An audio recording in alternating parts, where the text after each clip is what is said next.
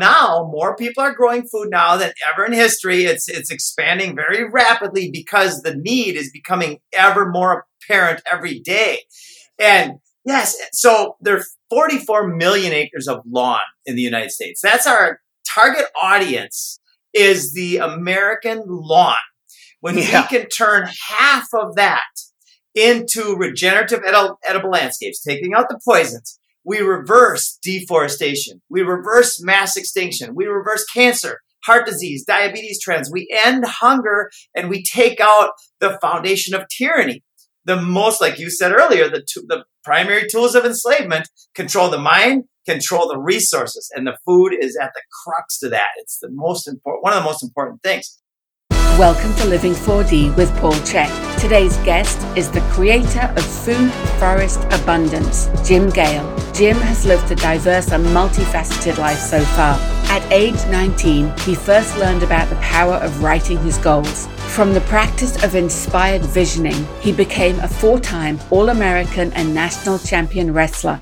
After a period of global travel, he was ready for his next challenge. He wrote his goals again at age 29, which included being retired in 3 years. Jim went on to create a mortgage company that reached $1.3 billion in sales in 3 years, leading him to early retirement and the achievement of another life goal. He bought a boat, lived on the ocean for a year, and then moved to Costa Rica to build eco-villages, where he discovered permaculture. It changed his life, and he realized he needed to bring it to every household in the world. From this idea grew Food Forest Abundance. If you enjoyed today's episode, please consider leaving us a 5-star rating and a warm review at the top of the show page on Spotify or at the bottom of the show page if you are listening on Apple Podcast. Your opinions matter, and your ratings help us to grow and help more people to be healthy, find freedom of body and mind, and to live their dreams. And now here is Paul with Jim Gale talking about food security now. Hello, everybody. Welcome to Living 4D with Paul Chek. Our title today is Food Security Now. We're going to have a very interesting conversation with a very interesting man, Jim Gale. Jim was referred to me by, a number of people. Your name kept popping up, Jim. And, I have a lot of students out there in the world that are into all these kinds of things. And I started getting emails. And usually by the time I get the third email suggesting the same guy, I go, okay, it's time to look into this. So I snooped around and we made contact by email. Actually, I think Autumn Smith might have recommended me to you. Do you know Autumn Smith? I know the name, and I know JP Sears also, I think, made the connection. Right. Okay. Yeah. Well, JP was a student of mine and one of my instructors for many years. Yes, that's what he said. That's wonderful. He was my protege for 5 years. He worked directly with me in the institute in my clinic and gym, and where we saw patients and people from all over the world. And so, a recommendation from JP, I don't need to think twice. I always trust those.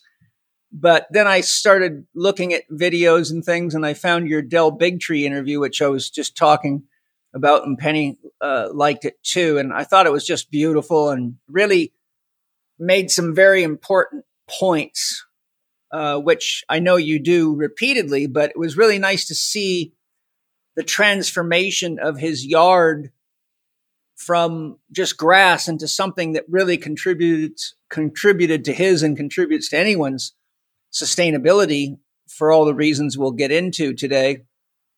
So I'd like to say welcome and thank you for everything you're doing out there. I think it's amazing. Well, thank you, Paul. I'm so glad to be here. I'm honored to be here. I've researched your work and known of you for quite a while. And cool. I'm a big fan of the breathing and the movement and the mindset, right? That's what it's going to take to shift the world. And what we'll discuss on this show today are the solutions to all of the world's biggest problems. And that's not a hypothetical statement, but that's an actually proven and demonstrated statement all over the world. And we're going to get down into the nitty gritty today. Right on. Well, as I mentioned, I watched your video with Del Bigtree and loved what you did. I also enjoyed hearing the story of your background and how you got into permaculture. I think that was quite interesting because you came from a very unrelated field, which is always interesting when someone, it's like a musician who becomes a rocket scientist or something. You're like, how did that happen, So So maybe we can start off with you sharing that story with our listeners so they can get a sense of who you are and what values guided your life and do guide your life that are, really so they get a sense of the man that really is promoting permaculture and helping so many people create real health and sustainability from the ground up. Wonderful. Well, I grew up in Minnesota and they called me Nature Boy. We moved when I was about 8 or 9 years old. We moved to this house that was kind of close to a lake, kind of overlooking a lake. And I was in the water knee deep all summer long, fishing, catching frogs and turtles, and had baby ducks and pigeons. I loved nature, and I love nature to this day. And in fact, my only magazine subscription ever was Ranger Rick, and my favorite TV show was Mutual of Omaha's Wild Kingdom. And I used to wait all week for that show because it blew my mind. Then I got into wrestling when I was about 9 years old. And that sport taught me a lot. It taught me, well, when it really started teaching me is when I first wrote my goals. And so I went through high school. I actually had my biggest failure of my life when I was a junior in high school. I got third in the state as a sophomore. And then my junior year, I was rated first all year long. And the end of the year, the big match, the state finals, and it was Jerry Martin and I. We were born on the same day, Christmas Eve, Wow. 1969. And I'd wrestled him 5 times, and I had beat him every time. And it kept getting closer and closer and closer. Well, the 6th time, he was wrestling to win, and I was wrestling to not lose, and I lost. Right. Yeah. And then I went through 2 years of not really knowing what I was going to do. I was just floating along. And then I got to Mankato State, Minnesota, MSU. And the college wrestling coach, Dr. Gary Rushing, told the whole team, said, team, it was a Friday afternoon. I'll never forget it. He gave us all this packet of paper. And he said, it's time to write your goals. And I looked at that and I was like, oh, yuck. That seems like homework to me. And I didn't like homework. In fact, to this day, I think of my ADD as my most precious gift. Good idea. Yeah, right? I don't want to be programmed. I want to think my own thoughts. I tell all the people that come to me, which is many, that say, and even in my classes, oh, I've got ADD, I have a hard time learning, or people come to me, I have ADD, blah, blah, blah. I say, look, don't ever say that to me again. Replace those words with, I have a unique learning style, and learn how to work with your learning style and follow your innate genius. And when you become the person that your soul brought you here to be, you'll find that you have a way of learning that is so unique that makes you special that people will think it's a miracle that you do the things you do, and they'll wonder why they can't do them. That is so profound and so true. And the more I step into who I know I am at the core level, the more the magic happens. And we'll get into that in a bit because it's been pure magic for the last 15 months. So I wrote my goals. In fact, I threw the paper on my desk, and I was a procrastinator to the max back then because I didn't have a compelling future in my head. I just was going along. And I threw them on my desk or my countertop, my dresser. And then on Sunday night, I had to get those in because the coach said, you cannot come to practice on Monday morning unless you have your goals written. So Sunday night, I'm like, oh gosh, I got to do those darn things. And I started writing. And as I started writing, the goals were written in questions. And I'm a big fan of questions over affirmations. I think questions affect us at a much more deeper subconscious level. And I started writing or asking the questions and then writing out things. And by the time I was done, about 2.5, 3 hours later, I was a different person. The person that left the wrestling room on Friday and the person that showed up on Monday morning were two very different people, at least Fantastic. With the energy that was in my body. I handed my goals to the coach. He read them. And he smirked and he sat back and he said, these goals are kind of lofty, don't you think? That's what they often say. Yes. And then he proceeded to tell me about goals being something that you can achieve right on the edge of your comfort zone. Well, I don't have a comfort zone. I just went all the way. And then 4 years later, I was national champion and 4-time All-American, inducted into the National Hall of Fame. And it was because I created that compelling future for myself. And the thing that really solidified it was about a month after writing these goals, it was time to elect a captain of the wrestling team. I was a freshman. And Doug James raised his hand and said, I nominate Jim Gale. And somebody seconded that, and it blew my mind. And so then because, we can help create people by sharing with them their potential. And this is so much fun. And this is what you do, is share with them what their potential is in a way that they feel it. Well, I lived up to that. And so that was a very pivotal moment in my life. That's beautiful. There's an old saying, if you don't know where you're going, any road will get you there. Yeah. So in my system, I broke it down into 4 steps. 1, 2, 3, 4. 1, love. What do you love enough to change for, to become?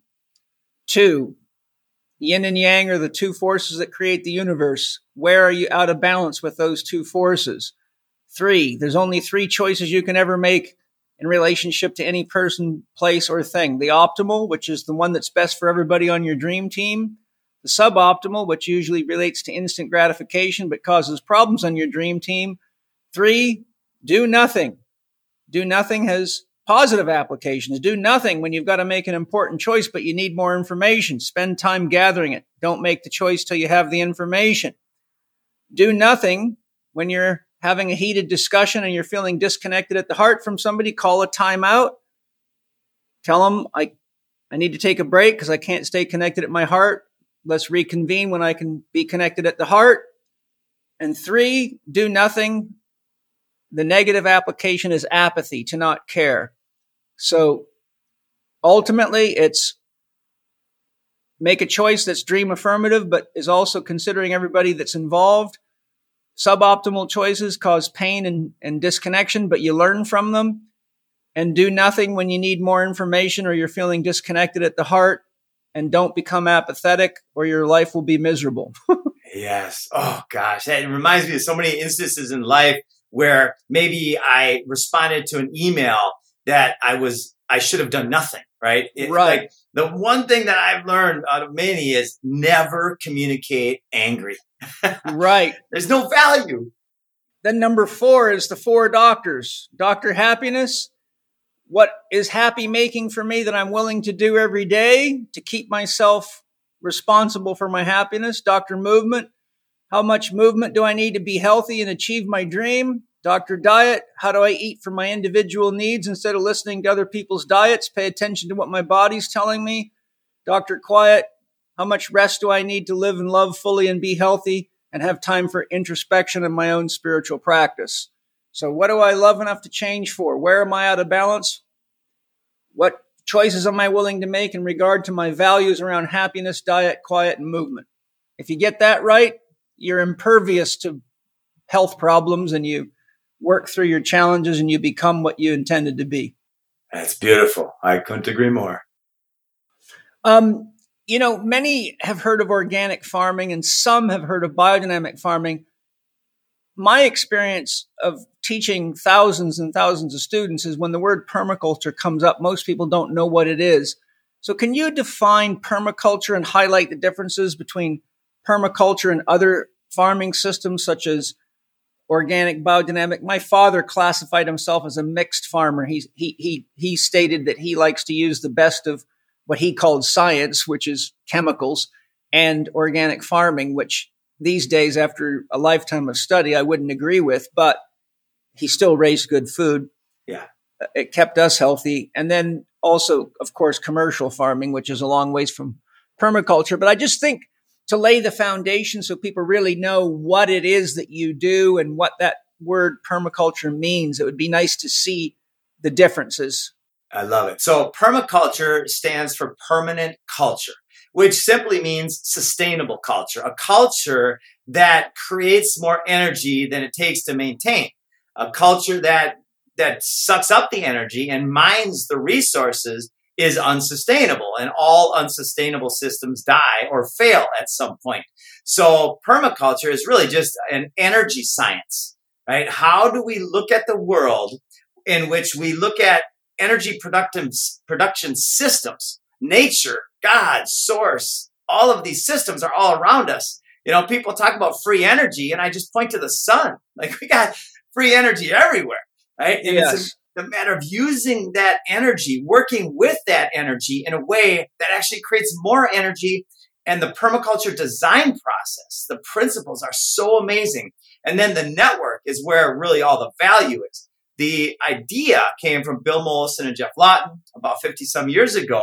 And now the network is coming together, and they're observing and interacting with natural systems, and then asking questions like, okay, what works for this? What works for ground squirrels, right? How do we keep the ground squirrels out? What works for deer? What plants work with each other, and what plants hate each other, right? Or at least don't work well together. So permaculture, the millions of people in it around the world now have created these databases where we're bringing all of this information in, and what we know for certain. In fact, this is where another place where my life changed. I was going through a tough time when I was learning that we are absolutely destroying our world by poisoning on every level. Our soil, our air, our water, our minds, our stomachs, our souls. We're just poisoning and killing everything. And I went through this 2 years of intense study. I had sold a mortgage company that did about $1.3 billion in revenue in 3.5 years. And I had time. And I had my first 2 daughters. That was the trigger for me to start looking at the world through a different lens, a more long-term lens, and asking the question, what's the world going to be like in 10, 20, 30, 40 years? What's the world of my grandkids going to be like? And I went through that kind of dark period of, oh my gosh, I don't see a solution. And then I read Bill Mollison's quote, though the problems of our world are increasingly complex, the solutions remain embarrassingly simple. And I started to bawl. And from that day forward, that was 15 years ago, I have been obsessed with bringing these solutions to the masses. Thank God. There's a saying I teach all of my students: the pain is seldom where the actual problem is. For example, I've seen many cases of rotator cuff problems that wouldn't heal even after surgery, but what most doctors and therapists overlook is that the right shoulder is under influence from the liver and the left shoulder the stomach. Once we apply the principles of detoxification, support digestion, and clear parasites, presto, shoulders start healing and working beautifully again. If you learn to see people holistically, like I teach my students in Holistic Lifestyle Coaching Level 1, you begin to see the true source of our illnesses and injuries. HLC1 teaches you many essential approaches to health and well-being, such as how to assess what key body systems are under too much stress and how to restore balance, the importance of identifying a realistic dream goal or objective that inspires each individual to stick to their healing program and make the short and long-term changes that are necessary, my universally applicable 1, 2, 3, 4 formula for assessing and correcting challenges, how to breathe optimally to enhance energy levels and mental clarity, how to use gentle movements to work in and enhance life force energy and support optimal immune function, how the function and health of the soil that food is grown in influences all systems of the body, including our mental, emotional stability, and much more. HLC1 is just a small part of what we teach our CHEK Academy students, our education system for elite trainers and health professionals. Gavin Jennings and I designed the Academy to take you from wherever you are right now, even if you have no fitness or health education, to being one of the best holistic health and performance professionals on this planet. And as a CHEK Academy student, you'll be able to help a lot of people reach their health goals in ways you never imagined. There is, in my opinion, nothing more rewarding and meaningful in life than helping other people look, feel, and live better. We are now accepting applications into the CHEK Academy, so whether you're wanting to change your career or add a truly effective new dimension to your current skill set, now is the time to apply. Go to chekinstitute.com/L4D Academy. That's chekinstitute.com/L4D Academy. Let's make the world a better place together. It's interesting you mentioned energy because I've done countless presentations and webinars and conference hall presentations on soil science and how critical that is to physical, emotional, mental, and even spiritual health. And in my research, I came across, I don't know what book it was because it's been many years, but I was looking at the definition of energy, and the standard physics definition is the capacity to do work. But I was studying, I believe it was a biodynamics farming book, and the definition given there was, in a farming system, the definition of energy is the ability to maintain order. And so I thought, well, that's a really cool thing, because when the farm is organized correctly and all the systems are supporting each other, then the energy circulates. And it's more than just doing work, because work is the dissipation of energy. But, I teach I developed this concept called working in, which is things that are like Tai Chi, Qigong, gentle breathing. The concept of a work in exercise is, by definition, it's any movement that produces more energy than it costs to do the exercise. Yes. So I created a whole series of very simple energy, life force, chi cultivating exercises, which are in my book, How to Eat, Move, and Be Healthy. And I teach them in my training programs. But I'm bringing that up because when you have a well-integrated natural network, it's like a work-in system. It cultivates more energy than it costs to do the work of being alive. And that's one of the reasons I tell people it's so important to have creative outlets in your life, because when you're in a creative pursuit, be it designing your own garden or painting or making music or doing something that's authentically creative, not just copying somebody else, then by definition, you're adding life to life. And when you're adding life to life, then life flowers, it blossoms, and your creativity explodes, and you realize there's always solutions. And I think, what we're talking about today is a solution to a lot of the world's problems. Oh, it sure is. I mean, permaculture, in another way stated, it's expansive food. It's food. A food forest, by its very nature, is expansive. And I'll give you an example of that. My buddy Chad Johnson lives on the tip of Lake Superior, up in Minnesota, where it's very cold. People ask, I'm in Florida, but people say, I'm in Minnesota, I can't grow food. Well, yes, you can. And here's an example. He's got 5 acres. He started about 5 years ago. He's got so much food growing on his 5-acre property that he's got animals coming in that have never been documented in the United States. 4 kinds of turtles, 7 types of frogs, birds that are supposed to only be in Russia. And when we go in the forest around his property, he estimates that hundreds of thousands of plants have been planted by the wind and the water and the rain and the animals that have come into his system and then brought the seeds outward. It's absolutely magical. That's cool. I recently read one of Dr. Mercola's articles, and I'll share the key points here for the listeners and just to set the stage.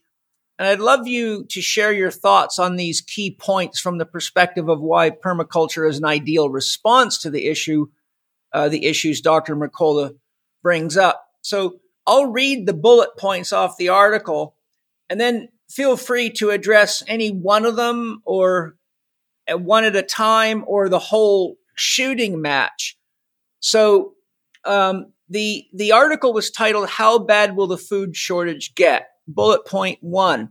It's becoming increasingly clear that severe shortages are going to be inevitable, more or less worldwide, and whatever food is available will continue to go up in price. The cost of agricultural inputs such as diesel and fertilizers is skyrocketing due to shortages caused by a combination of intentional and coincidental events, and these costs will be reflected in consumer food prices and come fall next year. Mysterious fires, alleged bird flu outbreaks, and other inexplicable events are killing off livestock and destroying cultural infrastructure. Since the end of April 2021, at least 96 farms and food processing plants and distribution centers across the U.S. have been damaged or destroyed. Can I jump in on the nutrient part, on the food part? Yeah, which one? Well, you mentioned the food. There's a food shortage.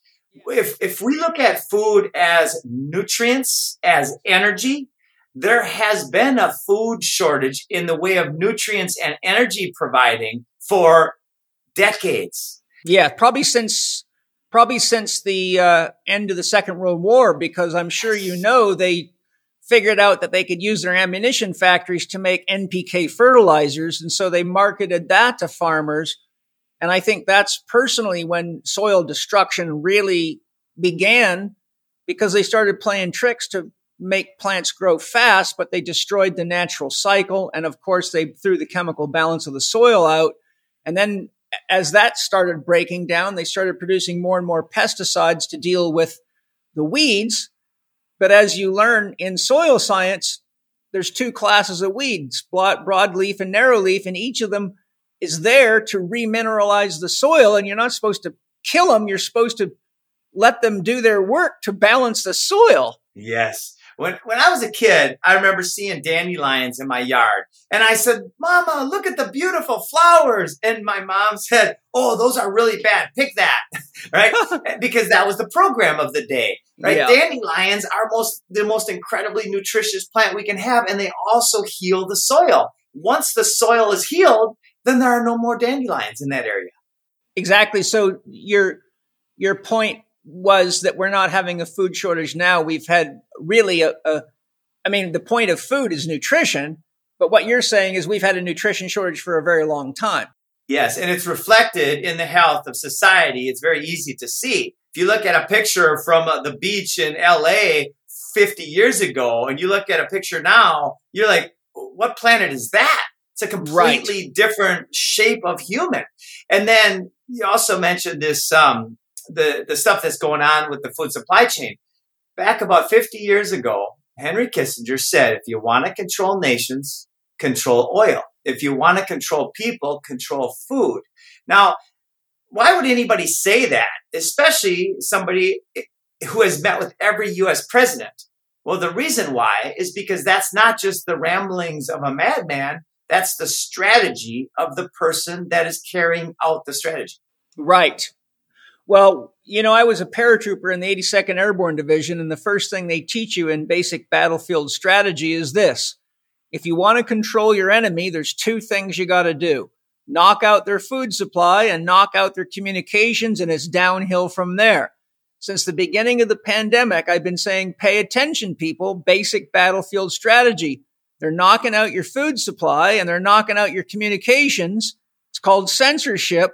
It means we're being taken over from people who have no interest in our health. And if you believe anything they say is to protect you, then you're being trapped at another level. That's absolutely what's happening. This is war. And so the solutions, and this is because I really understand and understand the problem thoroughly at multiple levels because I've been obsessed. In fact, one thing that's changed my life is about 15 months ago, I was at the end of my rope and I had made $20 million. And when I found out what was going on in this world, I started losing money because I was living out of a form of scarcity. I was obsessed with the solution for the sake of my daughters and my future grandkids. And I literally went from 20 million to negative 80,000. I had a $90,000 credit limit. I had no income because I had a good business at the mall, which I borrowed money. I got it all rocking. And then the mall, that whole thing shut down, not because of COVID, because of government. Government shut me down. So I was at the end of my rope and I was walking and meditating and breathing and doing the things you suggest. And I could feel this tightness in my right here and in my heart and my stomach. And I started crying and I started meditating. I just let it go. I said, I'm going to live with faith starting right now. I'm going to let go of all the fear and I'm going to live in this moment. And I'm going to follow the guidance that comes from the gap in between the thoughts. And from that day forward, it's been epic abundance. Yeah. It's very interesting. There's lots I could say on that, but I don't want to stop us from hearing you talk. So I'll just say great job. And, I say when the pain teacher shows up, it's a good time to become a great student because if you drug it or ignore it, it just leads to a deeper crisis. His next point was the global food index has risen 58.5% above 2014 to 2016 average of as of April 22, due to a convergence of post-pandemic global demand, extreme weather, tightening food stocks, high energy prices, supply chain bottlenecks, export restrictions, taxes, and the Russia-Ukraine conflict. Combined, all of these factors set us up for guaranteed food shortages, food inflation, and potentially famine in some places. So now is the time to prepare. And that, we all know there's a lot of bullshit going on, a lot of trickery, a lot of manipulation. There's a global elite. They've got their own little sick agenda.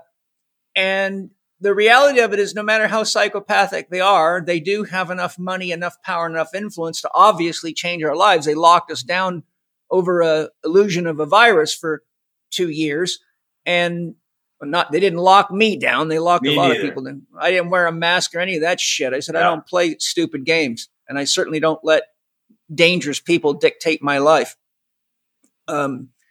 So, really, why I wanted to talk to you, aside from the interest in permaculture, which I think everybody should know about, is I think you have probably the most viable solution. And I say that because it's one thing to garden. And as my wife Penny was just telling you about, gardening's not always that easy because everybody else wants to eat your food, the pests or the creatures. But I also had, Michael Judd on my podcast, who's a permaculturist and has written a couple of beautiful books. And we talked about some of these things, but that was probably 2 years ago. So I've known about permaculture. Several of my students have gotten deep into it. We hired 3 permaculture consultants to come to our property and help us develop all our gardens and all of our orchards. So Angie, my other wife, works with a couple of different permaculture consultants to guide us. Hi, everybody. Have you ever wondered why your blood is red? It's because it's full of oxygen and life force. It's what keeps you going. But what if I could tell you about something else that's red that will add more life force and keep you going? And if you start with a red juice before you have coffee or tea and wait a few minutes, you might find that you either don't need the coffee or the tea, or you need less of it.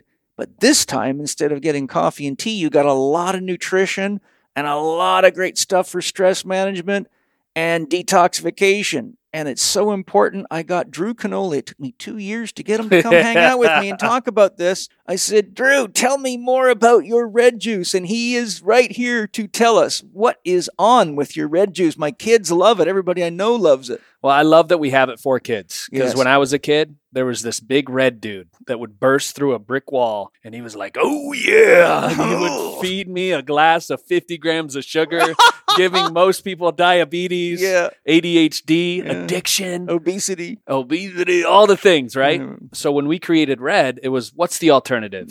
If we could create something that could create lasting stamina, lasting energy. And then we started to look at our ancient ancestors. We talk about the Vikings, the people that were rowing across the oceans for days to go to war. What were they taking? Well, they were taking rhodiola. Rhodiola is in our red juice. And then we were like, okay, so out of all the mushrooms, what's one of the best medicinal mushrooms that can give us long-lasting energy? We found cordyceps. Cordyceps are absolutely amazing. Not just any cordyceps or rhodiola, glyphosate residue-free and organic. And how can we make it taste better than how do we make it taste better than that without the sugar? We added a little monk fruit. Monk fruit's amazing. And we found the best berries on the planet. Berries in high amounts, which we have in the red juice, actually help increase stem cell creation in your body. What's better than that for our little ones and for us? And so many people are just lethargic. They're lacking energy.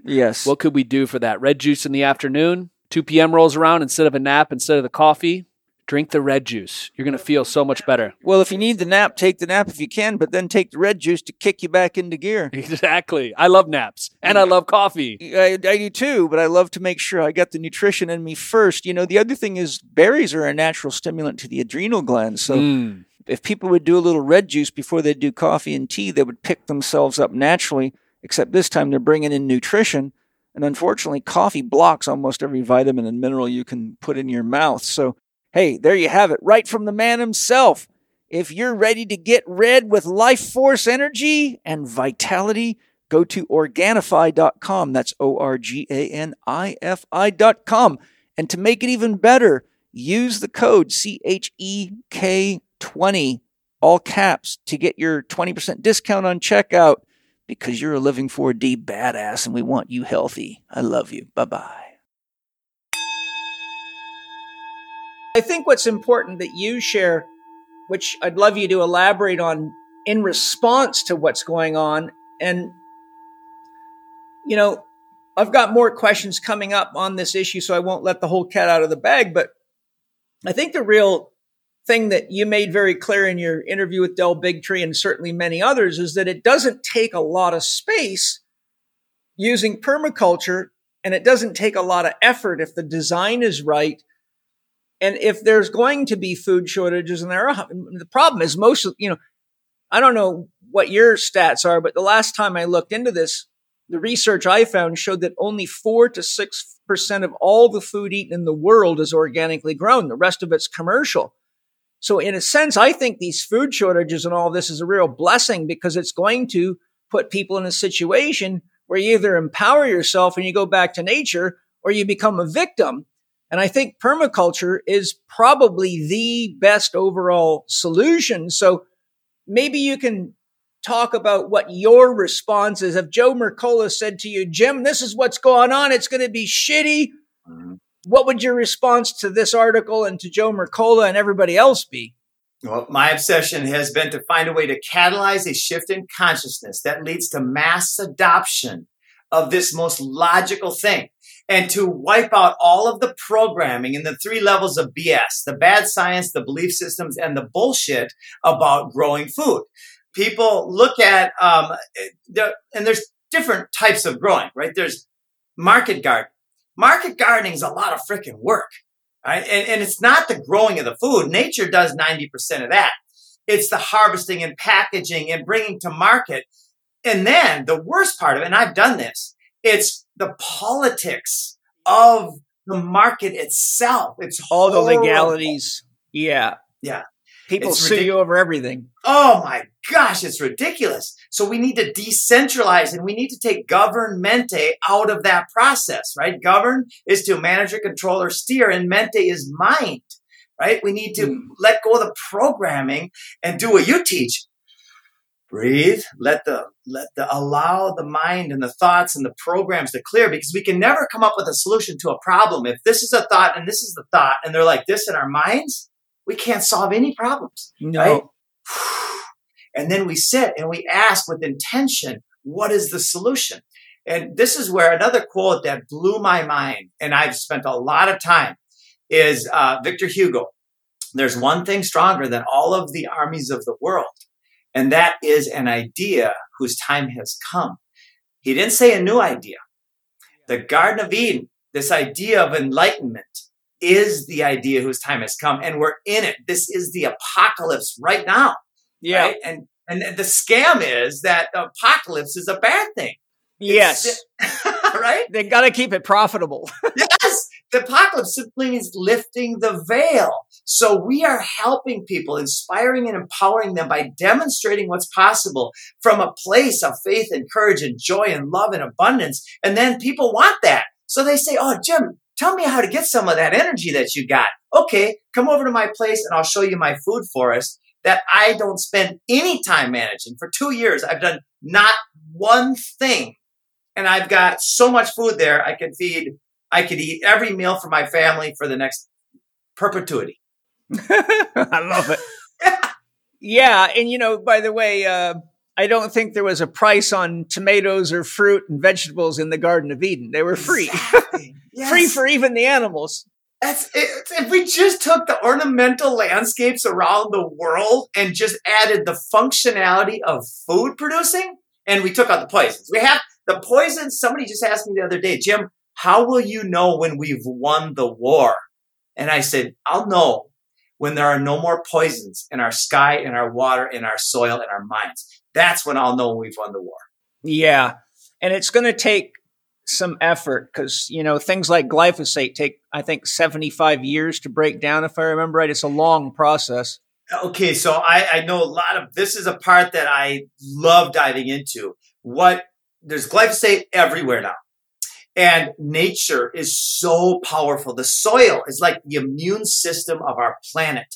When we build healthy soil, it wipes out the poisons in a very short time. And that's why they have to continuously add poisons, because Mother Nature is so powerful. Yeah, I know with most real organic certifications, such as the Demeter associations, when you make an application and you pay your money, they send a soil scientist to test your soil.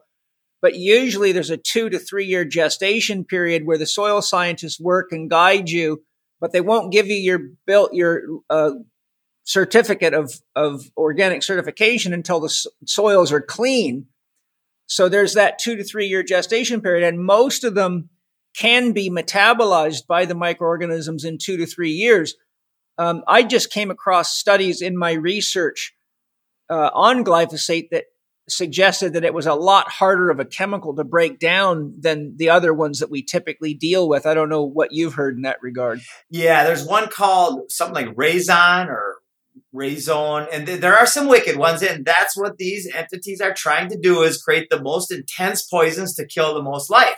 And so what we found, though, is when you put the right combination of plants, you put compost tea and some worm castings, and you start inoculating that soil with life and then covering it up, right? We never want exposed soil.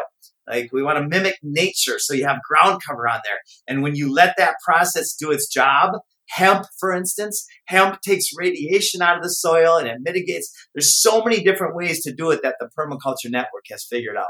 Yeah, that's a beautiful thing that I love about the permaculture and biodynamic farming too, that, Steiner was very, very deep and really covered a lot of the bases. But I think most people just don't realize that people like yourself and people that really study permaculture, biodynamic farming, and even organic farming, they know that Mother Nature's toolkit can handle just about anything. I can't remember who I was interviewing. I was talking to someone in one of my podcasts, and they had actually been to Chernobyl. And they said to me, do you know that Chernobyl was a place that was quarantined because of the high level of radioactivity? But after 20 years, it is now considered to be one of the healthiest places on the planet because nobody went in and disturbed it for 20 years. And so, even a place with that level of poison healed itself to become one of the cleanest areas. And we saw right from the pandemic, from the lockdowns, nature started to respond in areas, started to clean itself up. And there was all sorts of reports all over the world of miraculous things happening where there was war, reefs that were dying that were coming back. There was, dead soil that was coming back. I mean, I think a lot of us have been railroaded by false science to believe in false science and have lost touch with the science of nature or natural science. Yes. The science, the ultimate tool of this particular war is emotions, is fear. The science of how to get us scared and humiliated so we're controllable. And then they add to that all that other crap, right? That's why the foundation of our freedom is faith and courage, knowing that we are more than this and that we cannot be harmed in the big we, right? Who we truly are. That's, for me, that was the most important shift that I got to make. I figured it out somehow. Yeah, good. In my library, I have some excellent farming books investigating health and disease from the 50s and 60s. Two of them highlight the fact that during the First and Second World Wars, approximately 50% of all the food eaten by people was grown in their backyards due to food shortages. And the authors highlight the fact that the rates of illness and disease plummeted during this period. But as soon as the wars were over and people went back to eating processed foods, the rates of illness rose right back up to previous levels. And we know what's happened since the end of Second World War. We just touched on it. I also have a book, a very good book. If you haven't got this book, it's really worth getting and reading. It'll blow your mind. It's called Farmers of 40 Centuries by Professor F.H. King. He was an agricultural professor sent by the U.S. government in the early 1900s to investigate how it is that countries like China, Japan, and Korea were able to produce so much food on such a small landmass, because only 13% of China's whole landmass is arable. But they produced, at that time, this is early 1900s, they were producing a ton of food. Dr. King's investigation showed the average Chinese farmer could produce as much or more food on 1 2/3 of an acre as the average American farmer could on 40 acres of land. And, I bring this up for a couple reasons. One, Bill Gates is telling people, oh, the population's too big. We got to reduce the population. We got to stop animal farming and all this horse shit. I'm like, you don't know anything about farming. You don't know anything about medicine. You just have more money than your brain cells can handle, and it's causing us all to be poisoned. As one guy said, if you can't keep viruses out of your own computers, what makes you think you can help this one? Oh, God, there's some funny stories I got about that. But anyway, keep going. Yeah. So could you give us some idea of how much food or what percentage of a family's food can be produced in the following scenarios? So those that have no patio, but maybe live in an apartment or high-rise building, but could possibly put a small planter box, or maybe even if they had 2 bathrooms, 2 tubs, they could devote 1 tub to like a little greenhouse type thing with some even grow lights if they had no choice. Oh, then people that have maybe a patio. I remember years and years ago, my first son's 42 now, but when he was like 15, after his mother and I got divorced, I remember coming over and find he had all sorts of pot plants growing on the patio, and they were growing like crazy. I mean, his own little pot farm out there. Yeah. Which unfortunately resulted in the neighbors above looking down, calling the cops. So that ended his marijuana permaculture project. But the point is I went, wow, this kid's growing a lot of stuff out here on the patio. And I think that's a real option for a lot of people.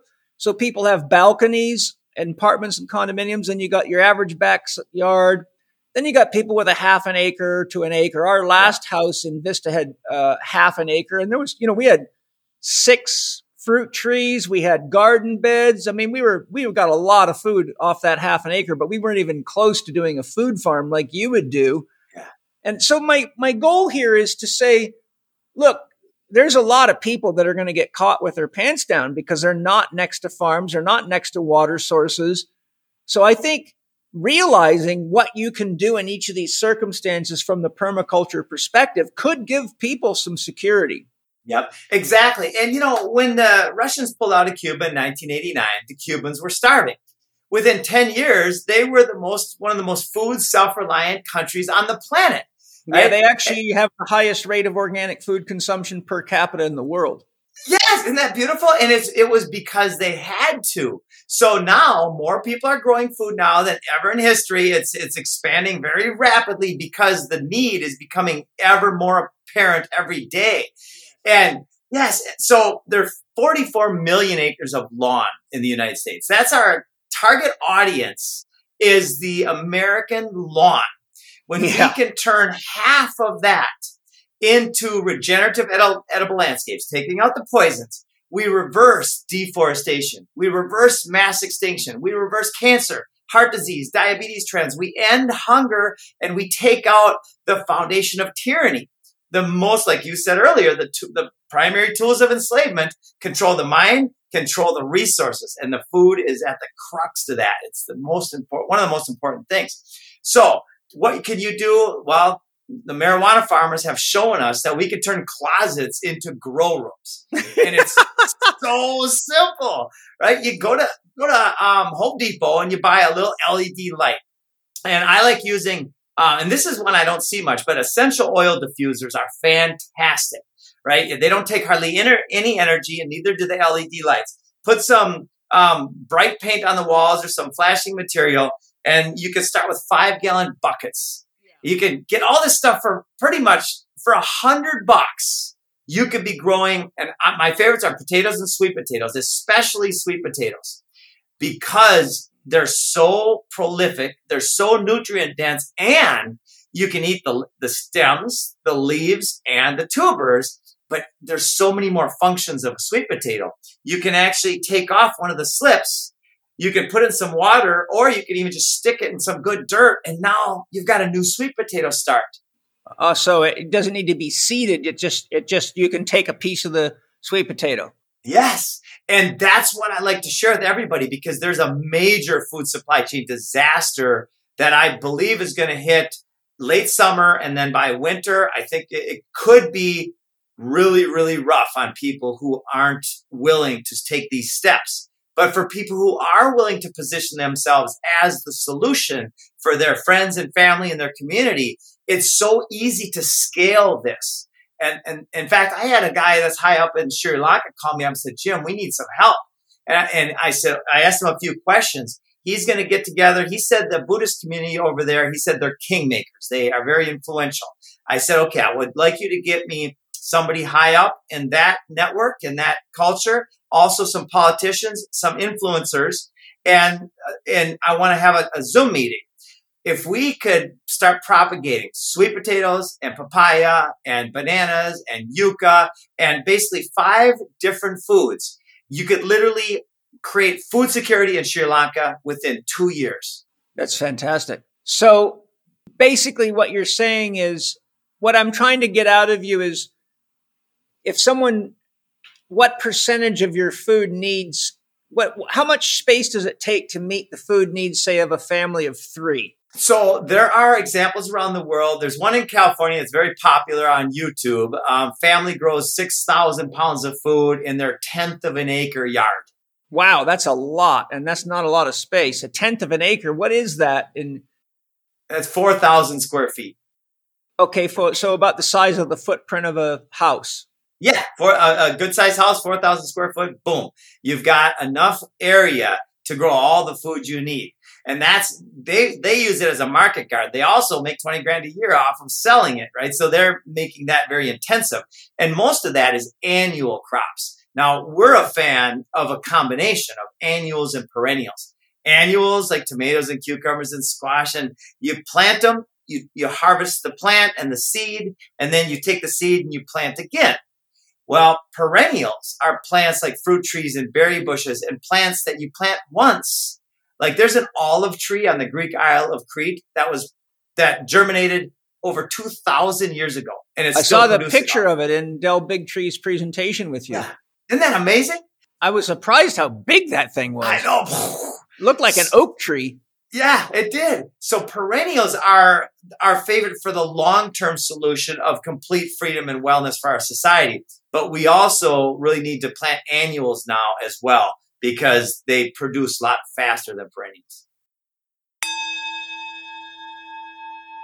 Hi, you guys. I know you all know that super green powders are good for you if they're made from organic sources and they're processed properly so the nutrients are there. And that's exactly what Paleo Valley does with their super greens powder. So I brought Autumn Smith in to tell us exactly how she created it and why and what it's going to do for you when you try their amazing organic super greens powder. Autumn, what is the magic you've got here? Well, like you said, we all need to get more of those micronutrients that you find in fresh fruits and vegetables. And so we've created a powder that you do not have to choke down. It has an absolutely delicious berry lemonade flavor. And the reason that it's different is because A, it is all organic, 23 organic superfood ingredients. And B, it is a very, very gut-friendly product, because what I found in my practice is that a lot of people don't do well with cereal grasses. And we know cereal grasses, like wheatgrass, can contain lectins that can be hard on the guts of a lot of people I work with. And so what we did was we created a cereal grass-free alternative. We use high quality, the cleanest, highest quality spirulina on the market, raised in India. And then we added the 22 other organic fresh fruits and vegetables, and the flavor will surprise you. So all you have to do to check it out is go ahead to paleovalley.com. That's PALEOVALLEY.com. And you can use the code CHECK15, that's lowercase CHEK 15 at checkout. My son drinks it every day. We call it his ninja juice, and I sincerely hope your family loves it as much as ours does. All right, everybody, go paleo green and get rocking. Hope you love it. You know, Bill Gates has been trying to get rid of seeds of anything other than the ones he and Monsanto produce. I heard from a reliable source that he has a massive, massive warehouse somewhere, I think, way up like near the North Pole or someplace, where he's stockpiling millions and millions and millions and millions of seeds and basically trying to make it so nobody can grow anything without depending upon him. And, you know, I don't need to tell you what Monsanto did with all their genetically modified crops and all the farming failures in India. In fact, it was so bad, the number one rate of suicide was amongst Indian farmers because they trusted Monsanto, lost everything, and couldn't feed their families or pay their debts. So they found it easier to kill themselves. So the question I'm leading to is, how important is the quality of the seeds you buy, and where do you suggest people get good seeds?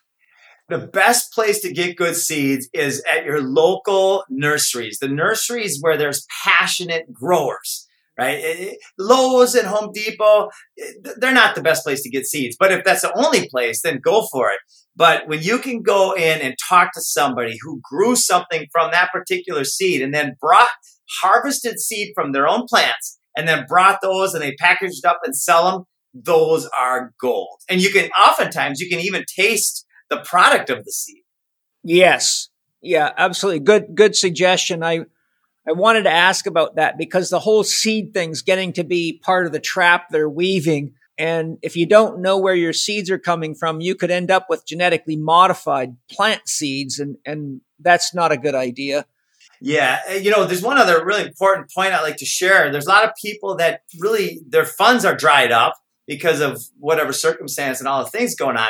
So if you go to the store and you look at the different foods that you like, tomatoes and cucumbers, whatever you like, even perennials like apples and pears, you can buy them from the organic section and you can actually then harvest the seeds. You can still eat the food. So with $20, you can go and you can start your own garden and you can still eat the food.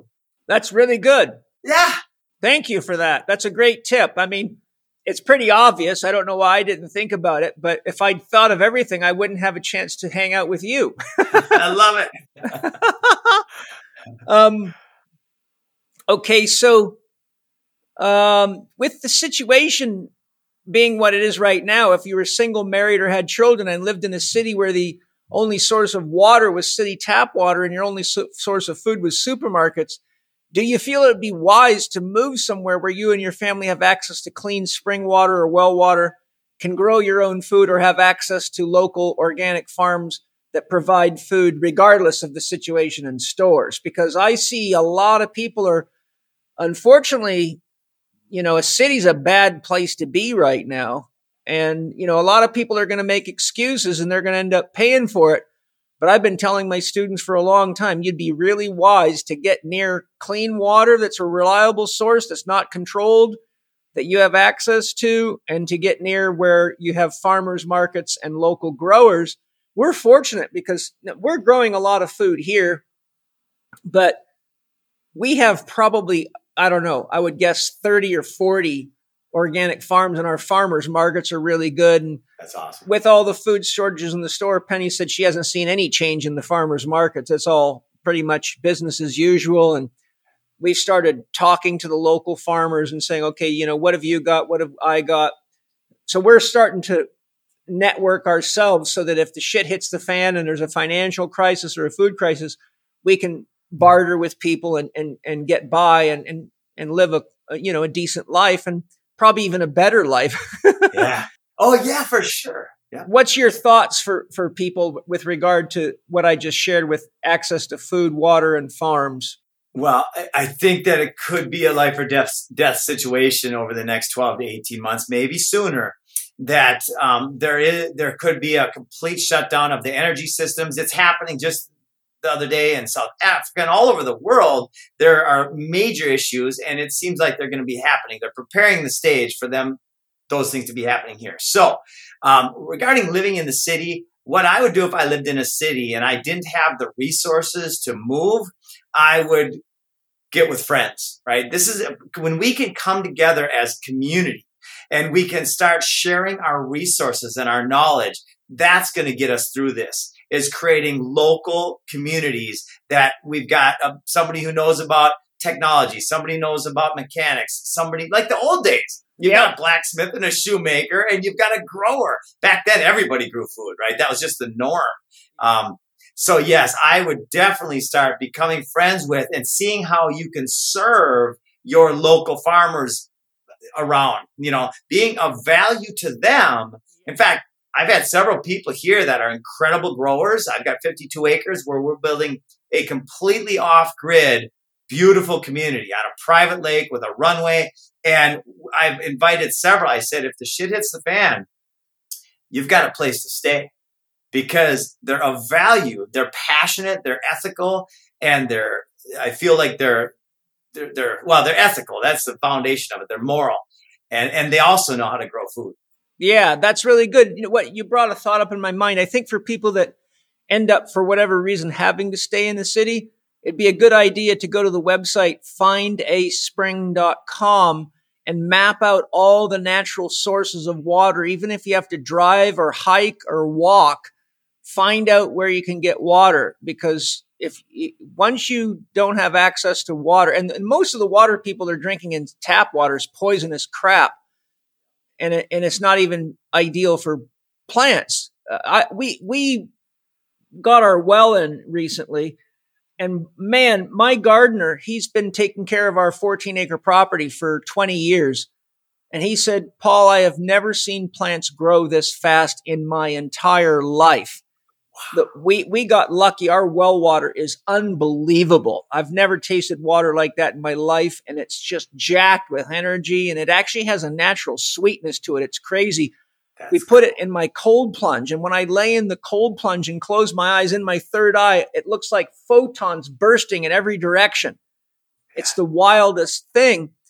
So I think because of the primacy of water for survival, for cooking, for everything, people would be really wise to get clear on where you can go to get water that other people probably won't know about or will be too lazy to go to, and start stocking up. I tell people you should probably have at least 3 to 5-gallon glass bottles of water that's good quality water saved in a cool, dark space. Yes. In fact, I just wrote down that. I'm going to share that website with our network. That is just beautiful. Yeah, findaspring.com.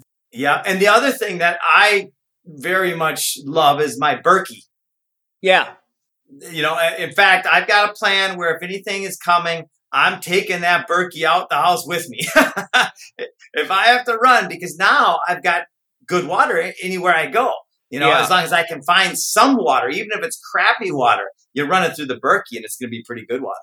Yeah, we're fortunate too. We've probably got, I would imagine it's, if our pond is full, it's probably a half an acre, but it's got a lot of bullfrogs. I mean, hundreds of bullfrogs, and these things, some of them are like 2 pounds. You could eat them. Wow. We're gonna put more fish in there too. But there's that, knowing where ponds are, where rivers are, things that you can live off of is very, very important right now. Oh, and a fishing pole is one of the best preparedness tools in the world. If you've got water, you can almost always get a sunny or a perch or a bullhead. Let alone a bass or a walleye or a muskie. So those are great tools. Yes, definitely.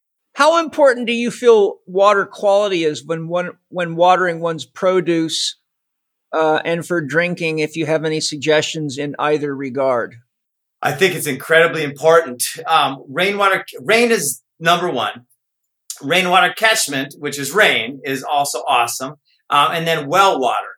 And what I don't like to use is reclaimed water or city water. Now, if you don't have a choice, if you have to have city water, then get a filter. There are some awesome filters. There are restructuring devices. That you can even put them on the end of your hose, where you can start watering with some of this water that's more restructured. It's more alive. Yes, I did a great podcast with Dolph Zantinga, who's one of the world's leading experts on water, and he produces a product called the Analemma Water Wand, which is a magical piece of equipment. You can just, no matter, you could do it in a 5-gallon bucket, you can do it in a thermos, but you just spin this. It looks like about the size of a thermometer, about this length of a dollar bill. It's a glass tube. He worked for many years of research to develop this highly structured water that's so stable it can even go through airport security systems, x-rays, and it doesn't damage the water in it. But it instantly structures just by stirring it back and forth for maybe 30 seconds. It structures the water. You can taste and feel the difference immediately. That's amazing. So that's called the Analemma Water Wand. If anyone's interested, just go to my podcast with Dolph Zantinga, look in the show notes, and you'll find the information you need. Jim, that's something you might want to check out too. Yes. In fact, I just saw the first water wand just about a week ago. So you know how you said when you hear about somebody 3 times, you're in? Now that I heard it from 2 people, I'm in. I'm going to check that out right away, and I'm going to get one of those systems. Actually, if you'd like, I can introduce you to him. He's really a lovely man, and he's a genius. He's someone you want to talk to for sure. That's fantastic. I would love to chat with him. Yeah, if you just remind me by an email or something, I'll write it down. Dolph, Jim. Dolph Zantinga, Zantinge. Lovely, lovely man. I really enjoy every chance I get to dialogue with him. Awesome. Very, very smart guy. Pets and creatures can really rip through a garden fast, as we've been talking. We've had rabbits and squirrels feasting in our garden beds, even though they're caged in, and the squirrels have figured out how to eat squash right through the wire and find ways to get inside. Do you find permaculture food forests more resistant to loss to bugs and creatures, or do you still have to use protective webbing and things like that? So we have, like at our property here, we've got over 200 different types of food growing. And we become, if we don't have a good apex predator, the hawks and the cats and all the different things that come into a system to help balance it out, then we simply have to be that. And we could do that by consuming those animals or killing them, or we can plant the right combinations. And in fact, here's a good example. My friend Chad that I was mentioning, they've got bear and moose and wolves and lots of deer. He's got raz barriers around his property that are 8 feet tall, and you can't see through them. I don't know how thick they are, but nothing goes through those raspberry bushes. Yeah, that's a painful process. Yes. So there's a permaculture way. And what we do in permaculture is we say, okay, here are the 10 ways that people have dealt with this particular issue. Maybe it's a little electric fence or an electric mesh webbing or something like that. So we stack in the functions and the different possibilities, and then the customers choose what's best for their situation. Yeah, that's good. I'm going to encourage Angie, my other wife, Angie. Her and Penny do a lot of the gardening, but Angie's the one that's in contact with the permaculture expert. So I'm going to have her look into making sure we're using all the permaculture tricks we can. Because, we live on top of a mountain and it's we're out in the middle of, way out away from town, and everybody around has big plots of land. And so there's a lot of animals out here. And, I was saying to Angie, I said, the squirrels and rabbits and creatures on the property must be going, wow, these people must really love us. Look at how well they're feeding us, because all of a sudden, for the first time ever, there's all this food around, instead of being this kind of, hot California desert environment. And they're plowing their way through it. As Penny was telling you, they're stripping everything, that they can get their hands on. We'll have some fat squirrels to eat if we get hungry. Exactly. You'll be like your livestock that you don't have to fence and cage. You feed them. And so fences are great too. A lot of people don't want to put up fences, or they have fences like chain link, but they're not using them to their proper function.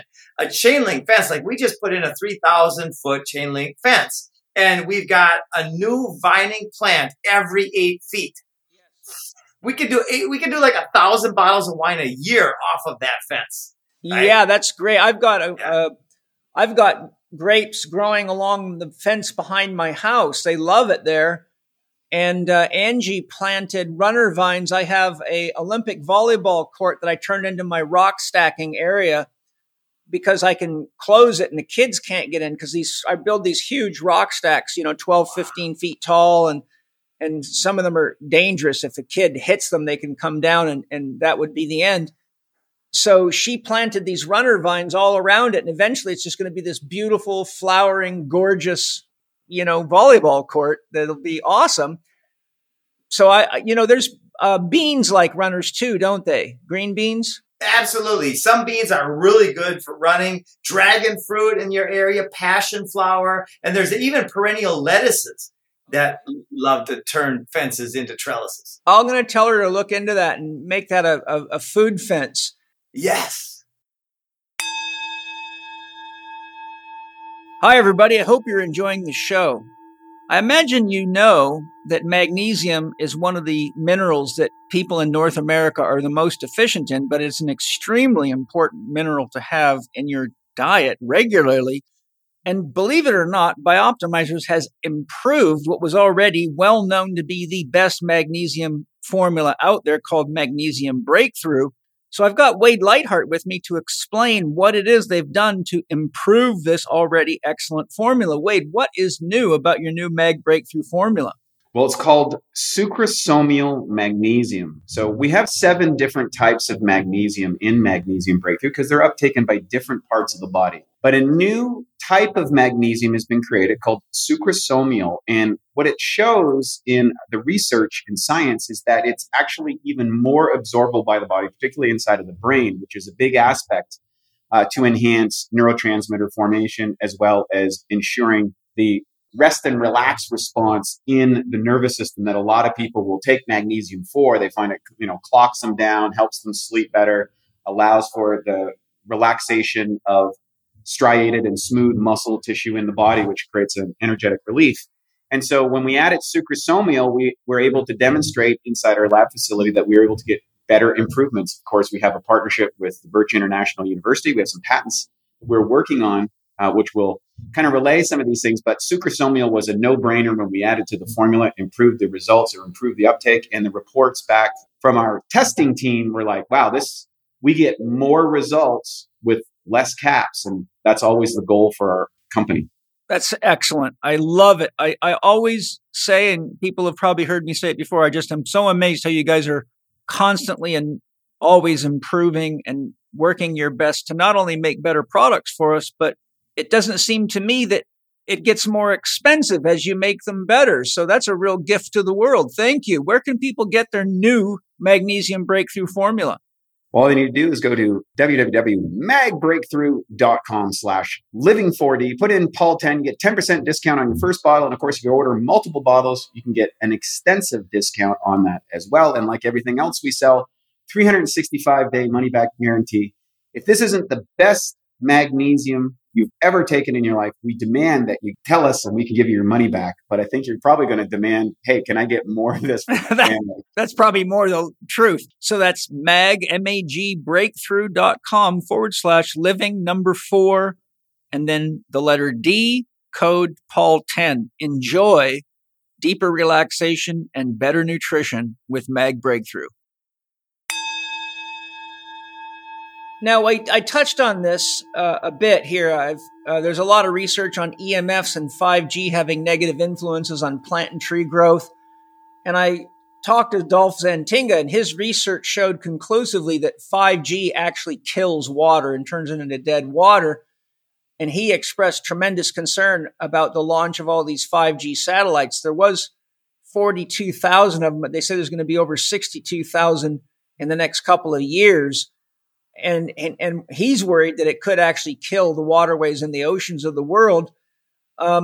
We are using Angie's an expert at biogeometry. She's done all their advanced training. So our whole property is done in biogeometry, which I think is part of the reason for the rapid growth. That's what I was going to say. Yes. Yeah. In fact, if you're into biogeometry, I have 2 podcasts. My first one with Ibrahim Karim, the founder of biogeometry, and his daughter Doria is my 5th overall ever listened to episode. And then a second one, which was answering a lot of people's questions with his daughter Doria, she's a genius. And I just recorded my 200th episode with Ibrahim Karim on his new book, which I think you'll find fascinating. Awesome. So my my question is, have you got any experience on making modifications with approaches like biogeometry to mitigate the negative effects of EMF pollution, 5G? And what are your thoughts on the importance of that, especially for people in cities where there's just tons of EMF radiation and 5G antennas everywhere? Well, I have a lot to learn about that particular subject, about the geometry and that, but I have pretty good study in the 5G and these different frequencies. And Tesla said, if you want to find the secrets of the universe, think in terms of energy, frequency, and vibration. And I'll change one word. I have an upgrade to that quote: experience or feel in terms of energy, frequency, and vibration. Because we can't really think in terms of feeling, right? We just got to go right to the feeling. And what my belief is regarding a food forest, regarding a living system, is that when you actually give it enough love and you really work with it, that it will repel all of these negative forces, right? That's been my direct experience. In fact, I'm still kind of blown away. We've got this incredible food forest on 52 acres with woods on all sides, deer prints all around. And we've got 200 and some types of food, and we're not getting, I don't really understand why, quite frankly, but it's just thriving and there's nothing's bothering it. That's great. It's kind of mind blowing. I still want to figure that one out, but I don't know if it's above my pay grade or not. Well, that's what meditation is for. And that's what asking your soul to guide you to the answers and show you the secrets is all about. That's how I do it. Yeah. We touched on this a little bit. You just did, but I'll state the question, let you expand more if you'd like. During the First and Second World Wars, men left the farms to go fight in the wars and women took over farming. And the record books show that crop production increased significantly in the hands of women. These findings and a number of other studies I've researched, such as Harold Saxon Burr's book, Blueprint for Immortality, and The Secret Life of Plants by Peter Tompkins and Christopher Bird, show very clearly that plants and trees are very sentient, are aware of us and their caretakers, and respond positively to being loved and appreciated. My question is there a psychological or love component to permaculture? And what are your thoughts on this regard and in general, which you kind of alluded to just a second ago? Totally. I think that the scale of emotions is correlated with the vibrational energy that we are, right? Shame is right next to death, and rage is a lot more forceful than shame, a lot more energized than shame, right? But it's still below the level of consciousness. And once we can get to that level of willingness, of faith, of courage, and then expand our vibration, then I know for certain, based on my life experiences, that we affect the field exponentially as we come into the present moment and we think in terms of the most incredible selfishness, which is love, service, right? When it starts becoming such a joy to serve the world, family, everything, to love. It all comes back and it becomes this incredible energy circle that you can feel. Like I can feel it when I see people, in shows where they're making energy come out of their hands. I'm like, I think that's probably possible. Oh, it is possible. Of course it is. Yes. I mean, I've been in this healing work for my whole career and, long story short, it is very true. And my wife, Angie's a shaman, a very powerful healer. And awesome. I've watched her work. I'm clairvoyant. I can see her channeling light right through her crown chakra, right into her hands, right into people's bodies and taking pain out of them and doing wild stuff that most scientists would say is impossible. But that's because people don't look at the deeper science that they've repressed. which I have a library full of. So I think there's a lot there. It's there. Love is the bonding force of the entire universe. Yes. Yeah. So, look, Jim, if you were going to die tomorrow and could use this as your last chance to get a message to the people of the world, considering what's going on at present, what would your message be? Well, Napoleon Hill, after studying the greatest minds, the most influential minds in the history of the world, came to a conclusion. Whatever the mind of man or woman can conceive and believe, it can achieve. Right? And so I've taken that as one of my core kind of quotes in the form of a question. And the question then back to me is, what can my mind conceive and believe? And over the last 15 years, I can conceive and believe. And therefore, I've created an incredible strategy with, of course, the help of all the teachers that have come into my life at the right times and the openness and willingness to engage with these teachers, that we are going to succeed. And it's going to be a struggle for a lot of people. Me, I'm not going to struggle one bit through this process. I've had many good friends, a lot of names that that have said, Jim, aren't you concerned? Because I go after them. I go after Gates. I go after all these people. And for instance, Buffett, he wrote an article today. He's got $97 billion and he's going to put it out to the world, or he's going to give it to Gates or somebody like that. And I said, Warren Buffett, if you want to really do good with the world, if you took $50 billion, you could put $1 million food forest demonstration sites in 50,000 places around the world. That's more than 5 new nurseries, 5 new education sites showing what the Garden of Eden actually looks like, showing what sustainability looks like in every city around the world. And I'm going after all of them because I know that we are going to help do our part to inspire this shift in consciousness. And then the strategy, which I'd like to share here before we're done, is really where it's getting very exponential and exciting. Yeah, when Donald Trump gave a $2 trillion stimulus package for COVID, I said, that is the most ridiculous, corporate, manipulative bullshit strategy.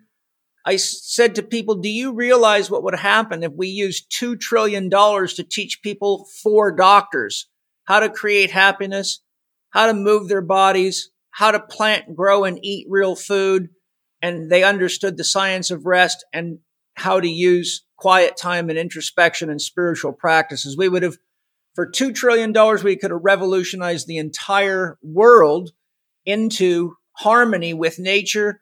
We could use that money to educate people on how to use technology in ethical, moral ways and safe ways. And I'm watching people thinking it's the greatest thing. I said, you have no idea what the interest on that loan is. It's unbelievable. So I'm 100% with you. Yeah. That system's going down now. Thank God. Yeah, exactly. It might be bumpy, but you know what? Sometimes an initiation is an initiation. And those people that have lost touch with natural principles and natural healing and have fallen in the trap of believing mainstream science about everything without questioning it, it's their time to become an adult now. And that means to become self-sufficient. And they're going to find that most of what they were taught just simply is not true, as many people that got vaccinated are finding out the hard way right now. Those were the questions that I laid out. Is there something else you would like to share before we just ask you to share your websites and things like that? Yeah, I'd like to share kind of the magical story about what's happened. And the Newtonian physics could not describe the last 15 months of my life. So we launched on the Highwire with Dell. I get a call about a month later from the producer of The Crocodile Hunter. And that was my favorite show, right? For 10 years of my life. And they said, his name was Fraser, him and his mom, Judy Bailey. He said, Jim, we would like to do a show feature with you and showing your vision for society. And I said, yep, because I'm expecting these calls. Like I expect to get a call from Joe Rogan any minute. I expect to get a call from Tony Robbins any minute. I expect to get a call from these people because we have the answer. So Then I get a call 2 days later from Adrian Grenier, who was my favorite actor for 10 years of my life, like the next decade, right? In my 30s. And we put together a TV show called The Land of Plenty. Great. Yes. And it's amazing. So that was one little, like, that's a relatively small thing compared to all the things that have happened. I had a woman come to me and say, Jim, I love what you're doing. How can we be involved? Her name was Alova. She had no last name. Alova means noble love. Beautiful. And yes, and I said, well, why don't you help us put food in the ground? Because it's one of the most incredible businesses in the world right now is to help people put food in their yards. And she said, I'm in. So she became a food forest partner, a cooperative partner. And then she started telling the world what she's doing. And her friend calls up, who represents a mega billionaire. And she said, I love what you're doing. Is there any way we can help? We could put in 50, 100 million, even more, 100 billion, or no, 100 million, 50 or 100 million. And Alova calls me up and she said, what would you do if you had $100 million? I said, we'd put food forests in schools and use them as education demonstration sites and nurseries for their communities all throughout the United States. She calls her friend. They said, yes, we're going to do it. So a couple months go by. They're in the middle of a bunch of processes and stuff now. Alova dies. Oh. Right? She has a or she transitions, really, right? She has a brain aneurysm and she goes to the other side like Obi-Wan Kenobi. And the funder calls up her partner, Pat, and she says, Pat, we're going to do this, we're going to donate this money so you can put food forests in schools in the name of Alova. Right on. Now, let's go in history 50 years and look back on this. The most important catalyst for change in our world, a donation that was made in the name of love. Yeah. What's going on here? Hi, everybody. I hope you're enjoying the show, and I've got something great to share with you. I think you've all heard plenty in the news about zinc, but what you haven't heard about is Symbiotica's amazing new zinc complex, which is all organic and a unique formulation. And so because Shervin's the expert and the formulator and the founder of Symbiotica, I brought him in to tell us about the zinc complex and when we know we should use it because of the symptoms we're having. So Shervin, how do we know we need this complex? Zinc, I'm a mineral guy. Yeah, I know. It's Thank God. Yeah, hallelujah. I mean, minerals are the root foundation of thought, emotion, and we're actually being present in the physical body. Without minerals, nothing can happen. Vitamins can't operate. Functions in the body can't happen. Hormones can't be made. Minerals are everything. And zinc in particular is very unique. I mean, think about it. They dip steel in zinc to keep it from corroding and rusting. That's called galvanization, right? Yeah. Mm-hmm. Just think about what it's doing in the body. Zinc acts as a super antioxidant in the body from top to bottom. Yeah. If you're deficient in zinc, most likely you have low libido, low energy, depression. You're not motivated. You might have flaky skin. You're probably not sleeping well. You're probably not metabolizing well.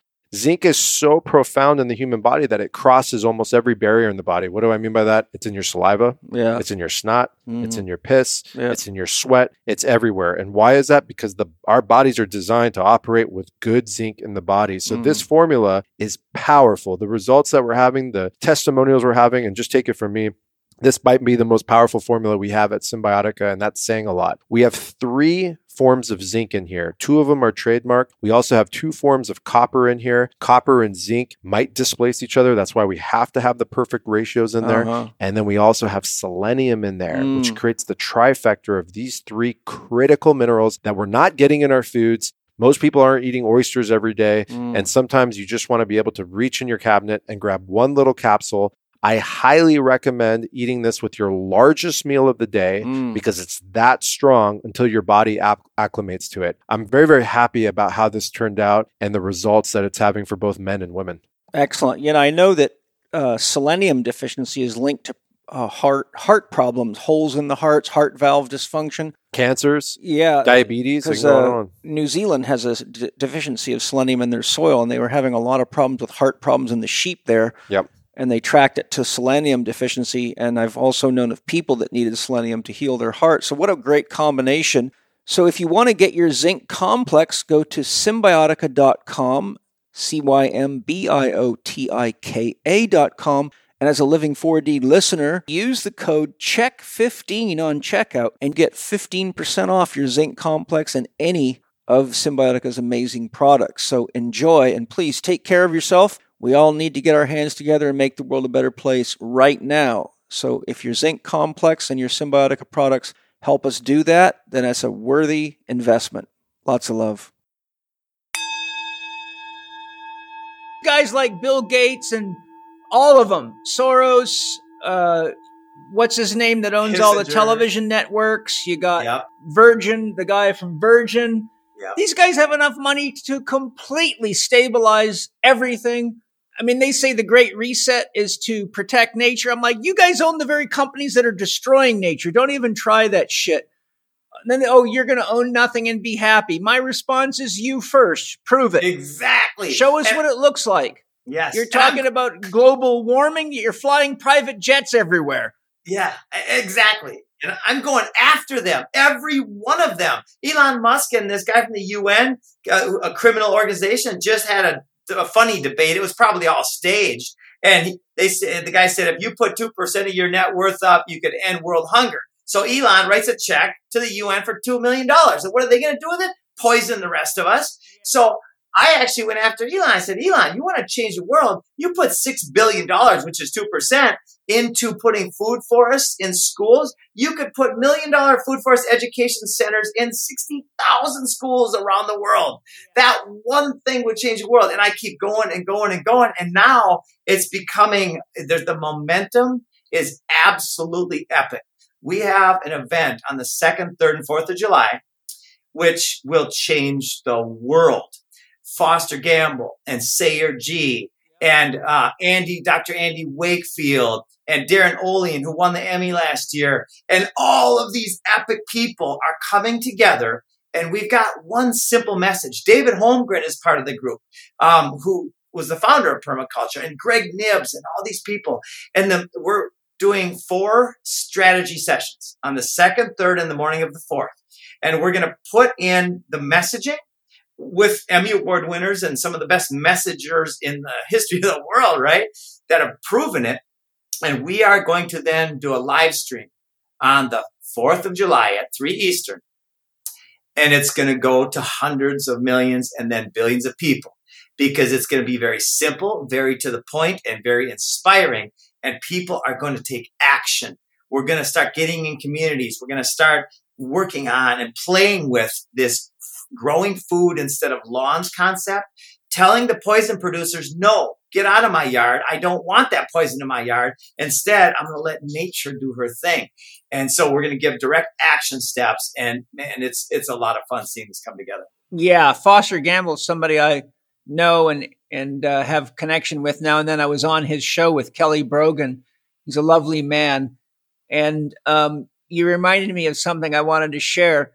One of my students, who is named Eric Hulse, who's a guy named Elliot Hulse's brother, who's quite famous out there. Eric Hulse is a school teacher, and he went through my holistic lifestyle coach training program, and he went to his school where he teaches and started a 4-doctor club. And they started their own gardens, and they sing the 4-doctor songs and practice my 4-doctor model. And he sent me pictures of all the food they're growing and everything. And so, I have to sing you my Dr. Diet song. Let's do it. Dr. Diet, build your temple of body for your mind. Dr. Diet, build your temple of body for your mind. We raise and eat our food with love. It makes our chemistry. We raise and eat our food with love. It makes our chemistry. Add good water and a smile, be filled with energy. Add good water and a smile, be filled with energy. Eat good organics and be wise, you are what you eat. Eat good organics and be wise, you are what you eat. You are what you eat. Yum, yum. Woohoo! Man, that's awesome. So I created songs that I teach my patients and my clients and my students because they carry the key principles of each of the doctors. I'll give you the other 3 for fun. Awesome. Dr. Happy. Dr. Happy is the dreamer. Dr. Happy is the dreamer. Dr. Happy is the dreamer, don't you know? Dr. Happy sets your rhythms set your pressure, and your rhythms and your pressure make your flow. And your rhythms and your pressure make your flow. Ho, ho. So, Dr. Happy is the dreamer, baby. Dr. Movement. Dr. Movement animates life. Dr. Movement animates life. Dr. Movement is the sun and the moon. The sun and the moon. The sun works out. The moon works in. The sun works out. The moon works in. And that determines the temperature you are in. Woo! And that determines the temperature you are in. Woo! And Dr. Quiet. Dr. Quiet, she is yin. Know how she loves to bring energy in. Dr. Quiet, she is yin. Know how she loves to bring energy in. She teaches you how to rest so your energy is always at its best. Hey! There you go. Man. I think I got Dr. Happy, Dr. Movement, Dr. Diet, and Dr. Quiet. Yeah, you did. I love it, man. That's beautiful because it makes you smile. It just feels good. It feels uplifting. And that's what the world needs right now is uplifting from the depths of shame and all this CNN fear porn bullshit to like turn that shit off and go stand in a garden. Yes. You know? Oh, I do want to share that. This is so important. This idea that it's hard, that gardening is a time liability is a false narrative. Gardening is a time asset. The more you garden, the more time you actually enjoy of life and the more time you actually have. People currently, they'll go to work and they'll earn money. Then they'll go home, they'll get in the car again, and they'll go to the store. And then they'll shop around the store for a couple hours and bring home pay for a basket of groceries. And then all that stuff. Instead, if you spent a fraction of that energy, that financial and time energy on your backyard, you can walk out in your backyard. You'll save a lot of time, a lot of money, and the energy it'll fill you up with joy. And my kids love being in the garden. They, Mana's 6 and Zoe, she'll be 3 next month, but they love to water. They're always walking around eating the fruits and vegetables. They love watching the trees grow. I mean, if you got kids, talk about the best education in the world because they learn how life functions. They learn that there's a reciprocity. They learn that there's an exchange, and they learn that you can't just keep taking faster than the garden can grow. You have to, be realistic. You have to plan. You have to have a relationship with plants. I think most of what they're being taught in schools is a bunch of garbage. If they just really, I was raised on a farm. I hated school. I left in the 9th grade and said, screw this. I can't get my questions answered. And these people aren't teaching me things that I think are practical that are going to help me in my life. So I simply made it as the way I educated myself is I found guys like you. I said, who's the best at this problem? And I went and studied with them, or I took their workshops or hired them as consultants. And I spent probably the first 20 years of my career traveling all over the world. Who's the best at neck problems? Who's the best at back problems? Who's the best at nerve problems? Who's the best at spinal pathologies? Who's the best at gut health problems? Who's the best at mental emotional problems?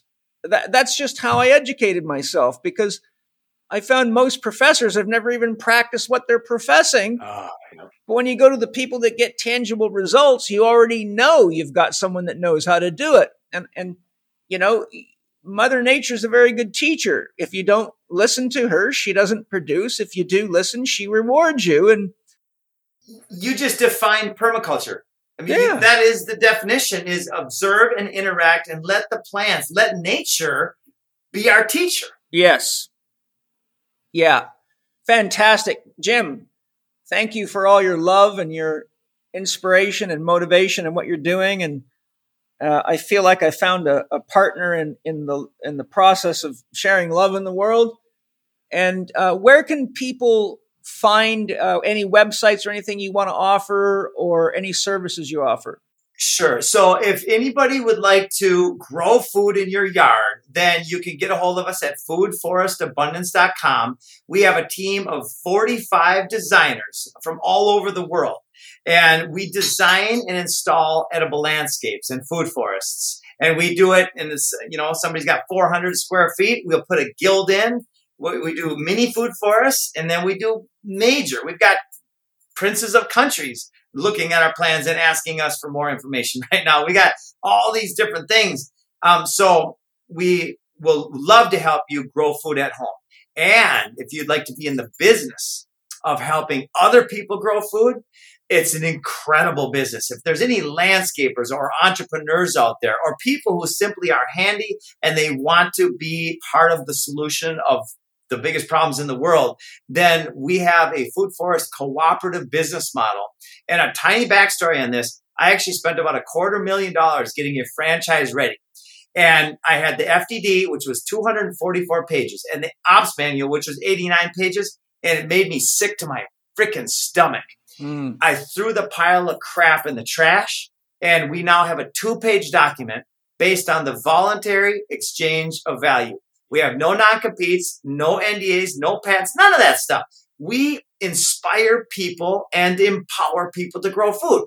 And we create this, it's called a Food Forest Landscape Blueprint. And it's very detailed. It's 45 pages. And within the document is the custom design for the customer, which can be DIY if the customer wants to, or that's where the cooperative comes in, because most people are too busy, or for whatever reason, they would rather hire somebody. And it's like a 40% margin business. So the average install is about 20,000. We do them at 1,500 all the way up to millions. So it's a good business. Yeah, fantastic. I bet you there's a lot of people in my audience that are going to take you up and want to come either start their own or get trained by you or join what you're doing. In fact, one of my students loves being here and working on the land and helping out so much. He's got a bus that he converted, and he lives in a little school bus, and he lives here on the land with us, and he helps with everything, and he just loves being part of it and growing food. And I think there's a lot of young people out there that are lost in video games and junk food that their whole life would change finding a guy like you and being involved and getting their feet in the dirt. And, that's really living. I don't know who I'd be if I wasn't raised on a farm. I learned so much being on a farm, and it gave me the foundation for the rest of my life. And, I remember when I was in sports, I went to a little school kind of out in the country. And whenever we would play other schools, we would just kill them. And, the thing I noticed at an early age is that the farm boys are harder working and they eat better food and they're badass athletes compared to the junk eating, TV watching city kids. They're way tougher. So I learned that from the very, very beginning. I started wrestling when I was in the first grade, but I became a boxer and a kickboxer. That sort of, I felt more in line with that. And then I became a competitive motocross racer, and that's where my love was at. And then got into drag racing and stock car racing, and, living on the edge of myself, which was quite fun. Yeah. Lots of broken bones and memories, but I won't die thinking I hadn't lived, because I've tried it all. But yeah, what a great gift. I'm excited that you shared that. I'm really glad that you offered that, because I think I know within my own student base, I wouldn't doubt if you get at least 20 people that want to join you. I love it. Well, we've got one of the fastest growing co-ops in the world right now, because the timing is right. The mission is right. The people are right. And the heart is right. It's fun. And I like to share this too. We will not pay taxes to an entity that we are at war with. So we're putting it all back in, which is also a good business move. So, it's like a win. It's like, it's a win on top of a win. Everybody wins. Yeah, that's great. Well, I'll close by saying thank you to my sponsors for all of your excellent products, your sustainable practices, your beautiful foods and supplements, and the things that you make that I use every day, or I wouldn't sell them. Thank you to all of you listeners for being part of the change. I hope many of you get excited and join Jim and his permaculture movement, Study Permaculture. If you want to learn a little more, listen to my podcast with Michael Judd. We talk about that as well. Michael Judd has some beautiful books that might be helpful to you. If you're financially capable of putting in a food forest, you now have someone who's an expert at it to help you. Where's that video accessible that shows you doing Del Bigtree's yard? I think everybody would love seeing that. Oh, yeah. It's on our website, foodforestabundance.com. It's called Creating Abundance in Your Backyard. Yeah. So that's a great video. Yeah. And if you want to look at podcasts, Jim Gale podcasts, and there's like 100 of them out there in the last year, and a lot of fun communicating with everybody. Absolutely excellent. Well, thanks to all of you. We must be the change. Make the world a little better each day. Start with yourself, and you know for sure you've made it better. And then share the love. Find water that you can get access to. Start growing things, even if it's in your spare bedroom balcony. Look into permaculture. Just make a step in the right direction. And this is the greatest transition ever. And we can all make the world a really beautiful place together. And there's nothing better. We probably all chose to be here right now just for this amazing project. So I'll see you next time. Lots of love. Thank you for listening to Living 4D with Paul Chek and today's guest, Jim Gale. You can connect with Jim on Facebook, Instagram, LinkedIn, Twitter, and YouTube at Food Forest Abundance. On his website, you can find more resources about building a food forest, book a consultation, and get a customized food forest design. You can also save 5% on any purchases by using the promo code PaulChek. Go to shop.foodforestabundance.com/PaulChek. Enter Paul Chek as the promo code when you check out to save 5%. That's PAULCHEK, all uppercase. Follow Paul Chek on Instagram at paul.chek, on Twitter at Paul Chek, or on his YouTube podcast channel, youtube.com/living4D with Paul Chek. You can watch more on Paul's blog at paulcheksblog.com and get your free subscription to Chek videos and more at the Chek Institute's new media site, chekiva.com. You can read the show notes and find links to the resources mentioned in this episode at chekinstitute.com/podcast. And if you enjoyed today's episode, please consider leaving us a 5-star rating and a warm review at the top of the show page on Spotify or at the bottom of the show page if you are listening on Apple Podcast.